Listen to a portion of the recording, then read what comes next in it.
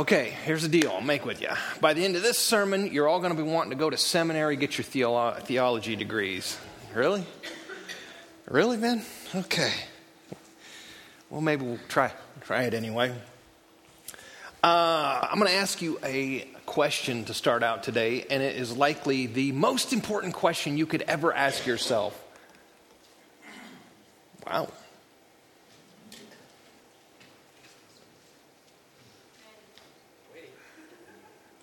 Dramatic effect.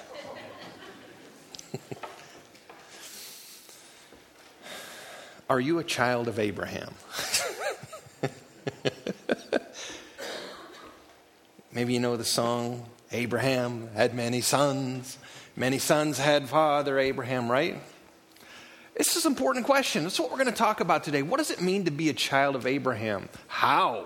How do I become a child of Abraham? Because it is pretty important. A couple of stories. This one comes from Luke 19. You know Zacchaeus? Zacchaeus was a wee little man. Remember that story? Hey, good job. Good job.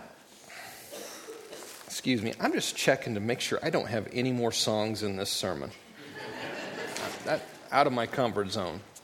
So Jesus is going through Jericho. Big city, right? Prominent city. Do you know Mark Antony gave Cleopatra Jericho as a gift? Great place, city of palms.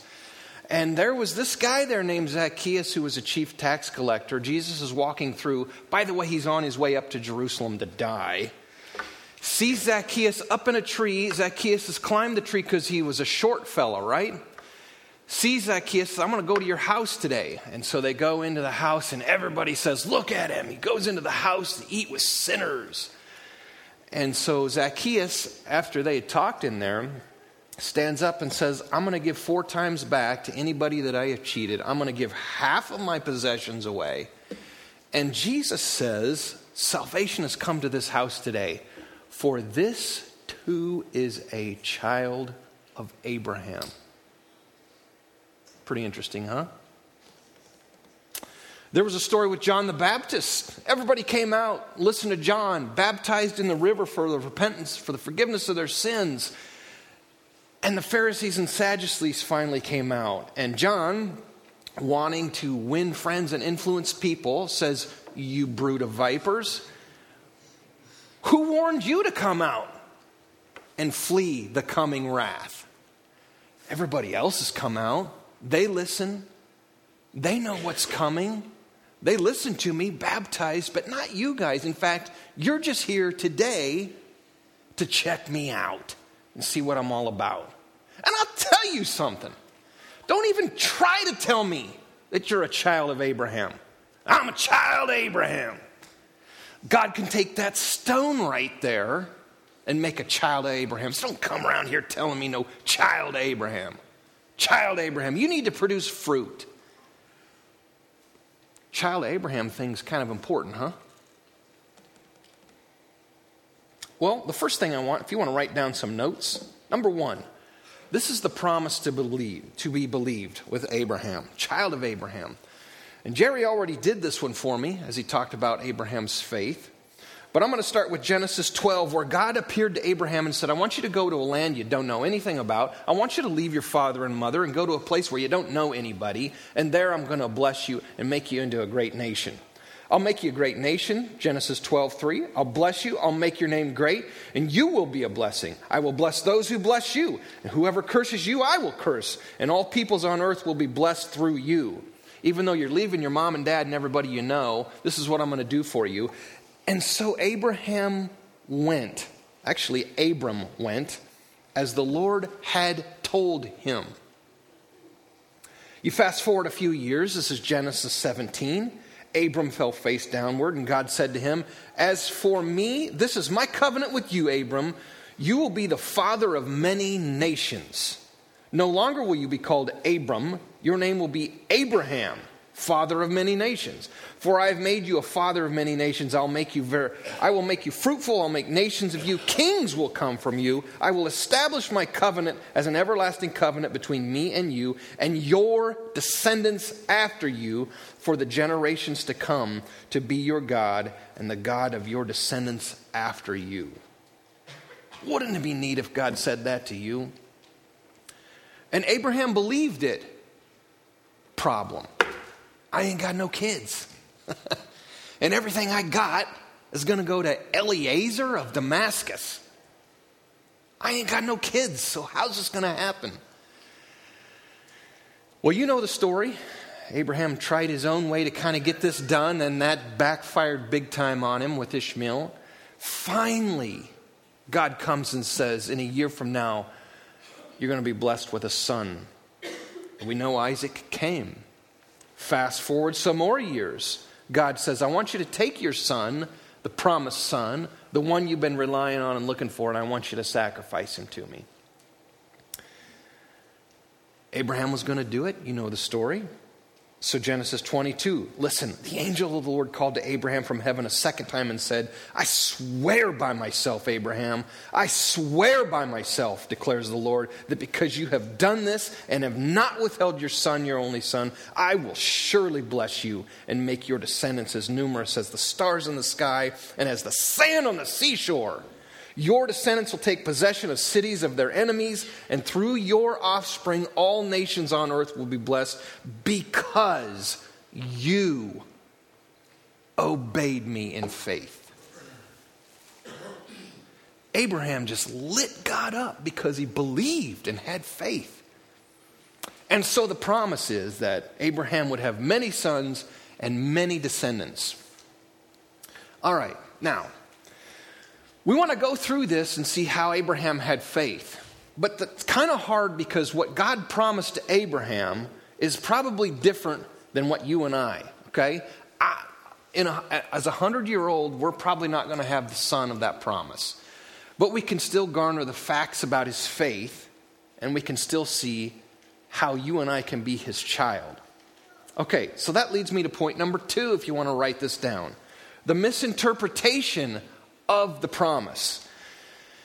Now, I'm going to talk a story in the Gospels about how they misinterpreted the promise, but my point will be that you and I misinterpret the promise as well. So first let me read the story, and then I'll try to apply it to our lives the best we can. This is John chapter 8.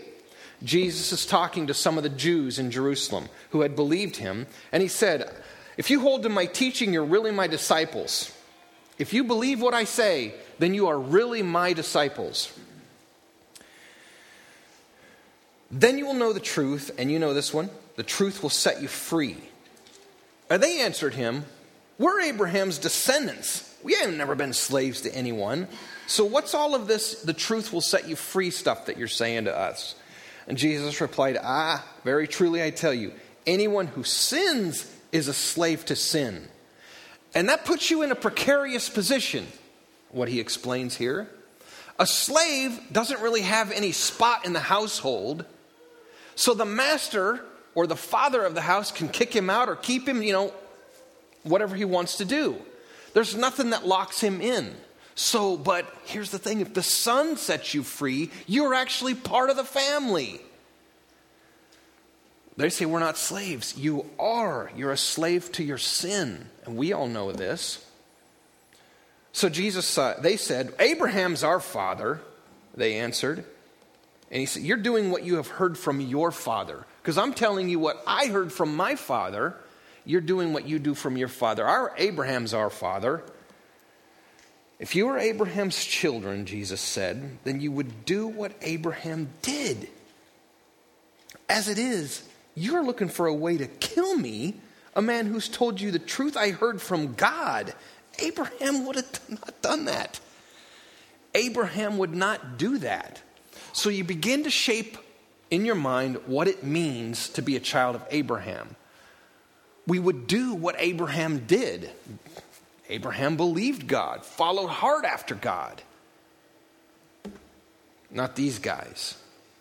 All right, now let me read from Galatians 3. So again, I ask you, Does God give you his Spirit and work miracles among you by works of the law or things that you do? Or by believing what you heard? Hey, Abraham also, he believed what God said, what he heard from God, and it was credited to him as righteousness. And now the people in Galatians are trying to earn it. Understand then, Paul says in Galatians, that those who have faith are children of Abraham. Scripture a long time ago knew the future, that God would justify Gentiles, not just Jewish people. He would justify Gentiles. Hey, that's you and me. That's pretty important. And he would do it by faith, not the law. And he announced in the gospel in advance to Abraham, all nations will be blessed through you. We just read all of that. So those who rely on faith are blessed along with Abraham, the man of faith. Skipping down a couple of verses, he says, so in Christ Jesus, you are all children of God through faith. For all of you who were baptized into Christ have clothed yourself with Christ. And because of that, there's neither Jew nor Gentile anymore. There's one big group of people being saved by faith, instead of one group supposedly saved by a law from Mount Sinai and a whole other group of Gentiles who don't know a thing about that. We're all one group now. Doesn't even matter male or female anymore. We're all one group, saved by faith. So, there is neither Jew nor Gentile. If you belong to Christ, then you are Abraham's seed, his descendant. And you are also an heir according to the promise that it was given to Abraham. It's pretty important for you and I to know that we are a child of Abraham, according to that promise.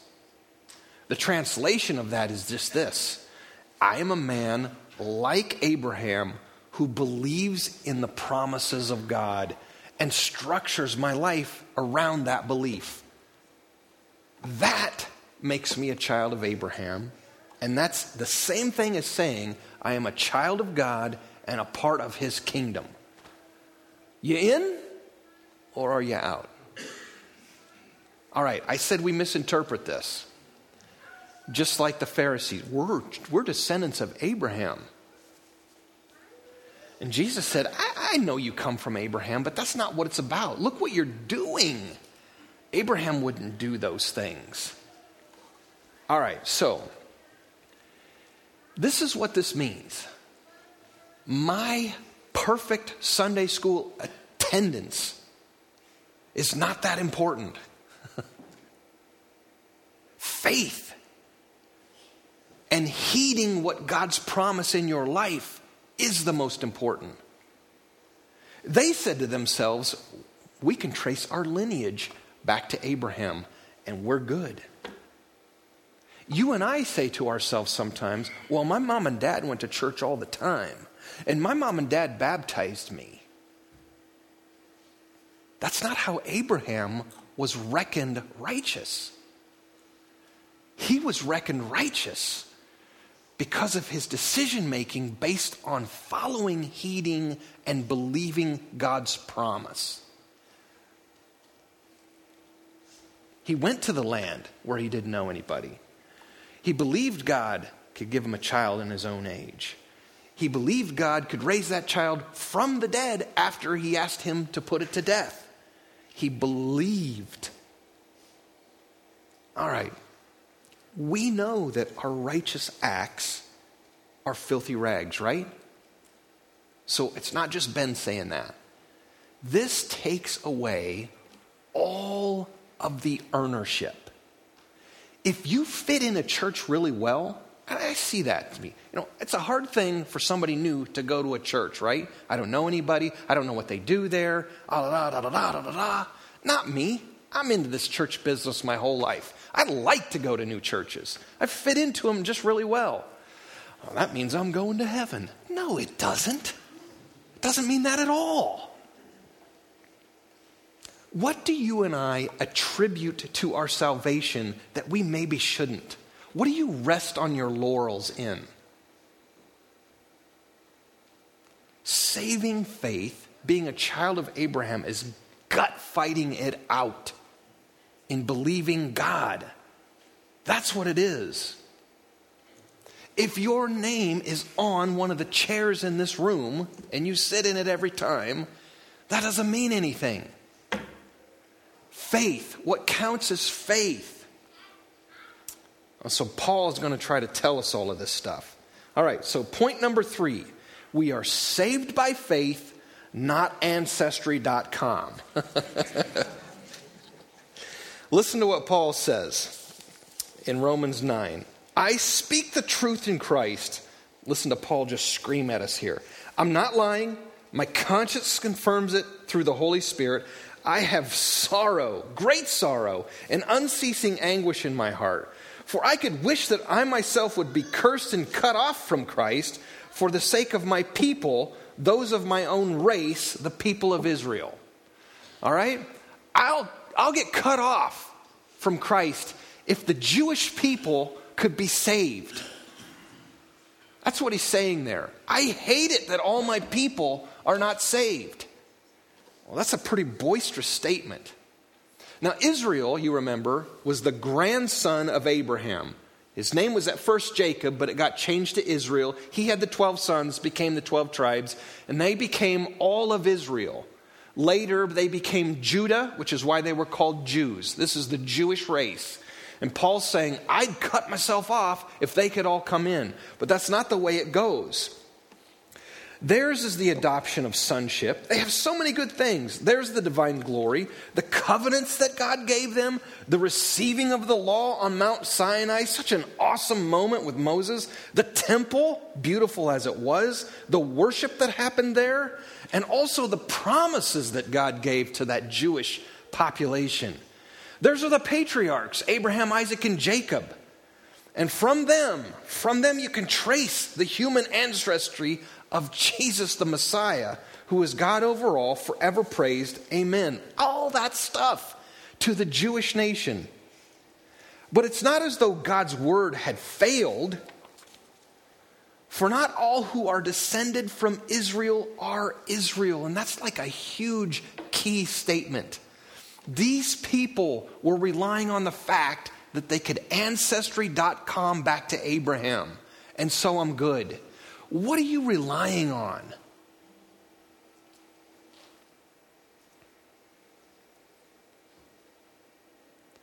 If you're gutting it out in the fight of faith, you rely on God and God alone.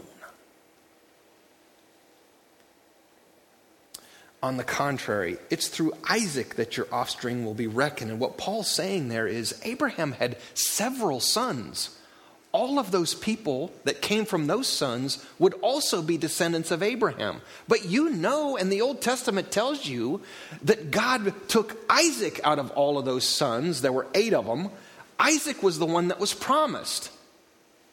Abraham had plenty of descendants that weren't from Isaac. So there you go. There's your proof that not all of Abraham's descendants are blessed like the ones that come from Isaac. In other words, verse 8, it is not the children of physical descent who are God's children, but it is the children of the promise who are regarded as Abraham's offspring. Okay, I know you can't trace back to Abraham, but the same thing happens to us. My mom and dad went to church, so I'm good. My mom and dad raised me in the faith, so I'm good. Da-da-da, da-da-da, so I'm good. Da-da-da, da-da-da, so I'm good.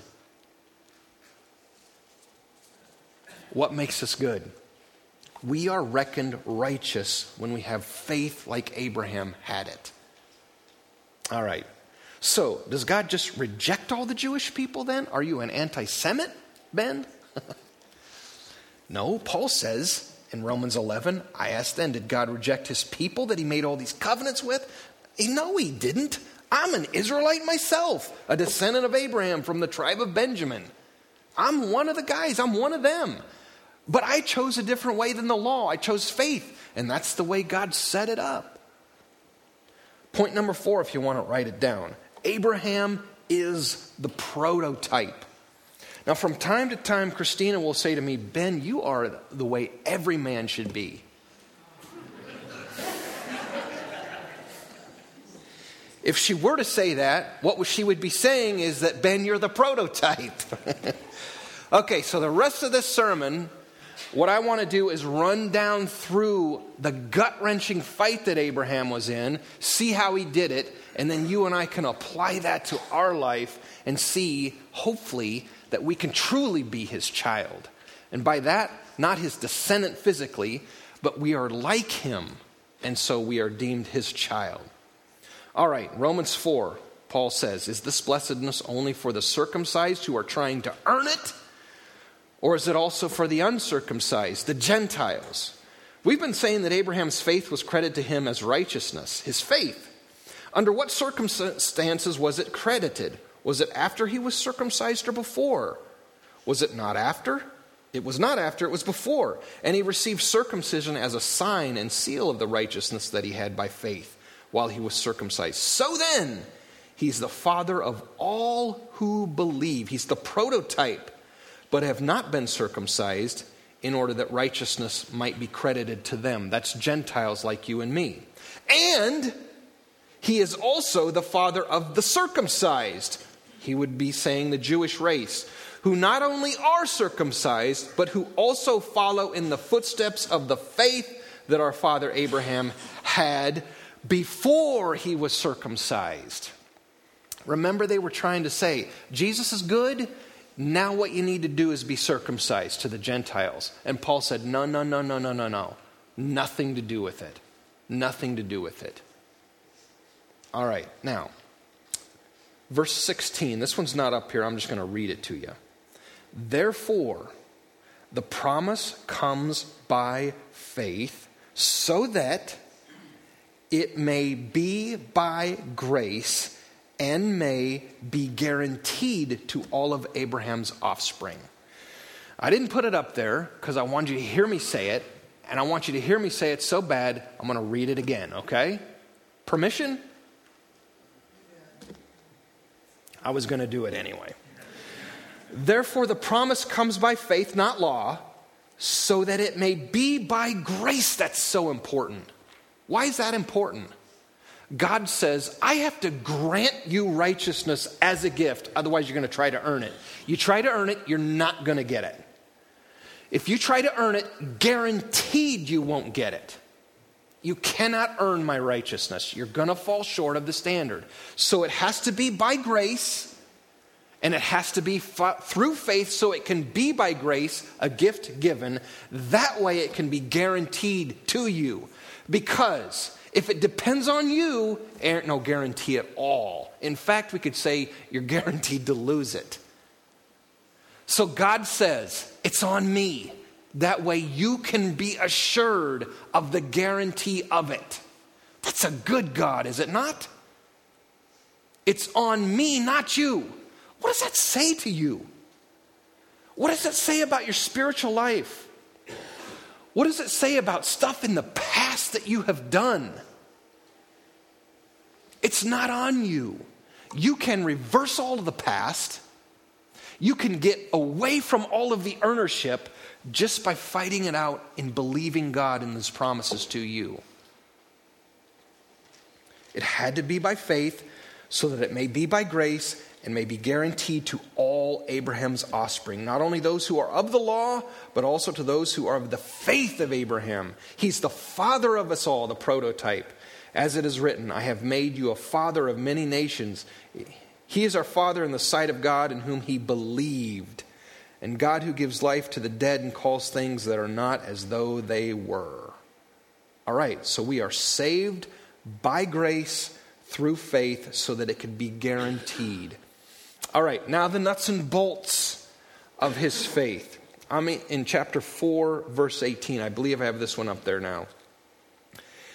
Against all hope, Abraham in hope believed, and so became the father of many nations. Just as it had been said to him, so shall your offspring be. Against all hope, in hope. So our faith and fighting it out with God has a whole lot to do with hope. Think of the things in your life right now where you've lost hope, given up on it, never happened. How can you rearrange your thoughts? If you've given up hope on something, by default, it was once a hope in your heart. And I'll bet you a buck that if it was a hope of your heart, God's the one that put it there. And by that, he has made a promise to you. Now it's up to you to believe it. If you've lost hope in it, as Abraham did kind of, it's never going to happen. It's never going to happen. Against all hope, Abraham had hope. What areas of your life could that be said of you? Point number 6, if you're writing them down, you got to face facts. This is important to your faith, facing facts. I'll read you the scripture. Without weakening in his faith, he faced the fact that his body was as good as dead since he was about 100 years old, and that Sarah's womb was also dead. Facts, right? Now, when you and I say face facts, it's probably somebody's telling us, that ain't ever going to happen. You just need to face the facts, Ben. Abraham, in his faith, is different because when he faced facts, he said, I'm not going to believe those facts because I know what God said. So when you face the facts, this is you buckling your belt, clenching up your abdominal muscles, and having the fortitude to say, I don't care what anybody says or what the situation looks like. God said, God put it in my heart, and I'm going for it. And I know it's not to have a baby when you're 100, but what is it? What have you given up hope on? At one time it was a hope, and I bet you God put it there in your heart. Come on, this is where we dig deep. This is where we look at him as the prototype, and this is where we act like him and do what he did. Number 7, giving glory to God. Yet he did not waver through unbelief regarding the promise of God, but he strengthened his muscles of faith, gave glory to God, being fully persuaded that God had power to do what he had promised. He gave glory to God. All right. God has all the glory you could ever imagine. He never has more, he never has less than the glory that he has right now. He is just glory. Abraham giving glory to God doesn't mean Abraham did something stupendous that added to God's glory. What Abraham did here was light God's glory up. Because in spite of the facts, and in spite of the situation, and in spite of the seeming impossibilities, Abraham stuck strong in that wind and current and said, I still believe. And then Sarah turned up pregnant. And in all of that, everybody would have said, dang, Abraham had faith in God, even in spite of all of the facts. And so in all of that, he strengthened his faith. And by strengthening his faith, he gave glory to God. Are your beliefs in God right now going to give him glory? Are they? When God says, I will work everything out for your good, Romans, does that give you a different perspective on the hard times that you have? When God says, I will be with you always to the end of the age, does that give you a different perspective on your loneliness and your codependency? When God says, I will help you and strengthen you, and I will uphold you with my strength in Isaiah, what does that say about the I can't do it's that you maybe say about yourself? What does it say about your seeming limitations? When God says, I will meet all of your needs, why then do you still become anxious? See? The gut fight can help us with all of this stuff. When God says, I will bring you safely to heaven, what does that say about his love and his power for you and his devotion to you? When we face facts that are seemingly against the promises that God has given us, and we believe in God in favor against those facts, we find God leading us, and it has a profound effect on us in the kinds of sacrifices that we will make. And all of a sudden we have a situation where we are truly alive. We're not so much concerned with the creature comforts of the everyday, but all of a sudden we become ready to take risks for love. Risks. Something in gutting it out changes us on the inside. We're more apt to do things because we know He's there. We know He's got us, and we know He is going to pull it through. We get infused with hope, and we are ready to try new things. And all of a sudden, we are no longer dead men walking around, resting on our laurels, but we are alive, and God is producing fruit in us. And our dreams are actually starting to come true. Ha! You ready to gut it out? All right, next point. Let's roll the credits. Next verse. This is why it was said of Abraham, it was credited to him as righteousness. The words, it was credited to him, were written not for him alone. That story is in the Bible for all of us because he's the prototype. It was also written for us, to whom God will credit righteousness, for us who believe in him who raised Jesus our Lord from the dead. That's how you and I are credited with righteousness. That's how you and I are deemed sons of Abraham, and by extension, sons of God, heirs of all that he has, and adopted into his family. Faith, belief. Now, it is not that your giant faith makes you righteous. It's that your faith is the channel that God then, in his grace, gifts you with righteousness. That even as giant as your faith would have been, was still not good enough to get the righteousness. Faith is not the achiever. It is the channel by which God then grants or gives you the gift. All right. I started with Zacchaeus. I started with a song. I'm not going to end with a song. But that story again. Jesus is a few days away from his crucifixion. He's at Jericho, about ready to go up the road to Jerusalem. It's the same road that the Good Samaritan fell among thieves on, by the way. He's about ready to go up there, walk that up the mountains to the capital city, and die for you. On his way through Jericho, the old one and the new one, in between them is a throng of people waiting and following him. Zacchaeus is there. He is in a chief city, so he is called a chief tax collector. He's up the rung. He's making money off people who are making money. Residual. He is a chief tax collector. But he wants to see Jesus. Climbs the tree to see him. Jesus walks through thousands of people.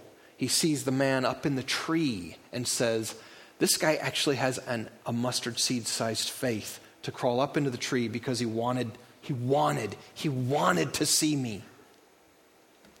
So he marches up and says, Zacchaeus, I need to go to your house today. Why? Because he knows that nobody will follow him into the house of a sinner. And he will have a one-on-one conversation with the man. What was said in there, I only wish that I knew. But somehow, that conversation in the house, by the end of the day, had come out of the house. And in public, Zacchaeus, in front of the people, stands up and says, here and now, I give half my possessions to the poor. And if I've defrauded anybody, I will, like the Old Testament law says, give back 4 times what I took. And Jesus says, in front of everybody, salvation has come to this man's house. What? This guy's a sellout. This guy takes advantage of us Hebrew, Jewish, Israelite people for the sake of Rome. Zacchaeus' family had divested him. The synagogue would not allow him to come into church. The public brutally hated him. And every coin they had to give to him, they hated it. But Jesus says salvation has come to this house. Whatever was talked about there in that room that day with Zacchaeus, Zacchaeus was able to feel like what had been taken away, not taken away, actually what he had given up by his decisions, had been given back to him. Whatever happened that day, I am sure Zacchaeus said, I'm not even part of the Israelites anymore, God. If I could, I'd go back in time. If I could, I'd go back and make a different decision, but the ship sailed. I'm done. Everybody hates me. My own family won't even hang around me anymore. But the capper was Jesus saying, this too is a child of Abraham. Not only a physical descendant, but now a man of faith. He's a child of Abraham, not because he's a physical descendant. He's a child of faith, a child of Abraham because of his faith, even in spite of all of the children of Abraham who hated him. Jesus gave back to Zacchaeus what he'd given up by all of his bad decisions. The next line,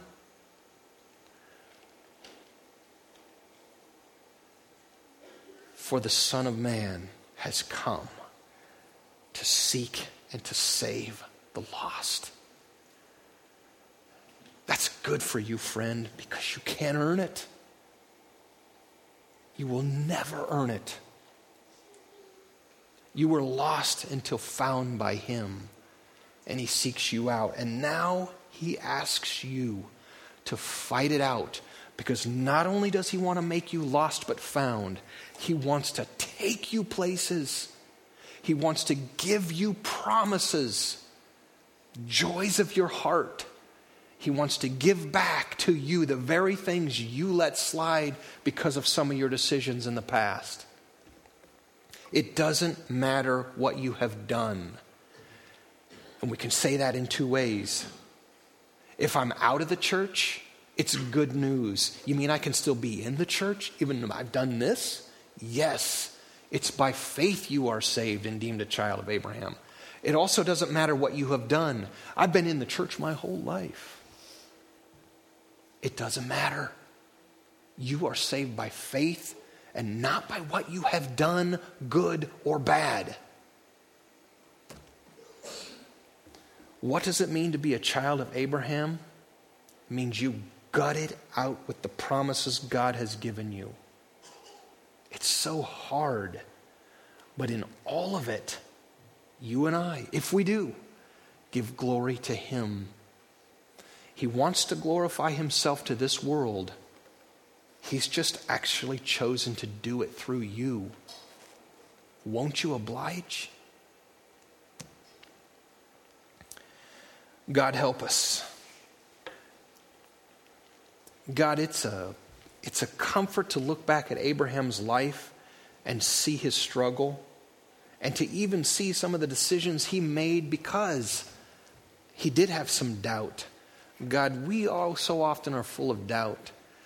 Help us strengthen ourselves. Help us this day, as we've gotten this reminder from the scriptures, to recommit, to double our efforts. But even more so, God, to dig down into our heart and see what truly you have promised us, so that we have something to go on, something to have hope in, and something to really truly believe you in. God, as we struggle to search for what that is in our hearts, guide and direct us to it. God, as we recommit and redouble our efforts, God, once again, show us the great things you have for us. Show us what you have in mind for our accomplishments and fruit through you. Show us what it is. Show us the path that you have for us. God, make us alive. In your name we pray. Amen.